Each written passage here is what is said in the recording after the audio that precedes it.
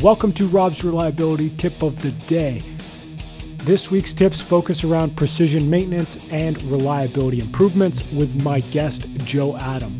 For a special offer from UE Systems, check the podcast notes, and here's today's tip. In terms of the urgency from an operations standpoint, that's more a partnership part with leadership, I guess.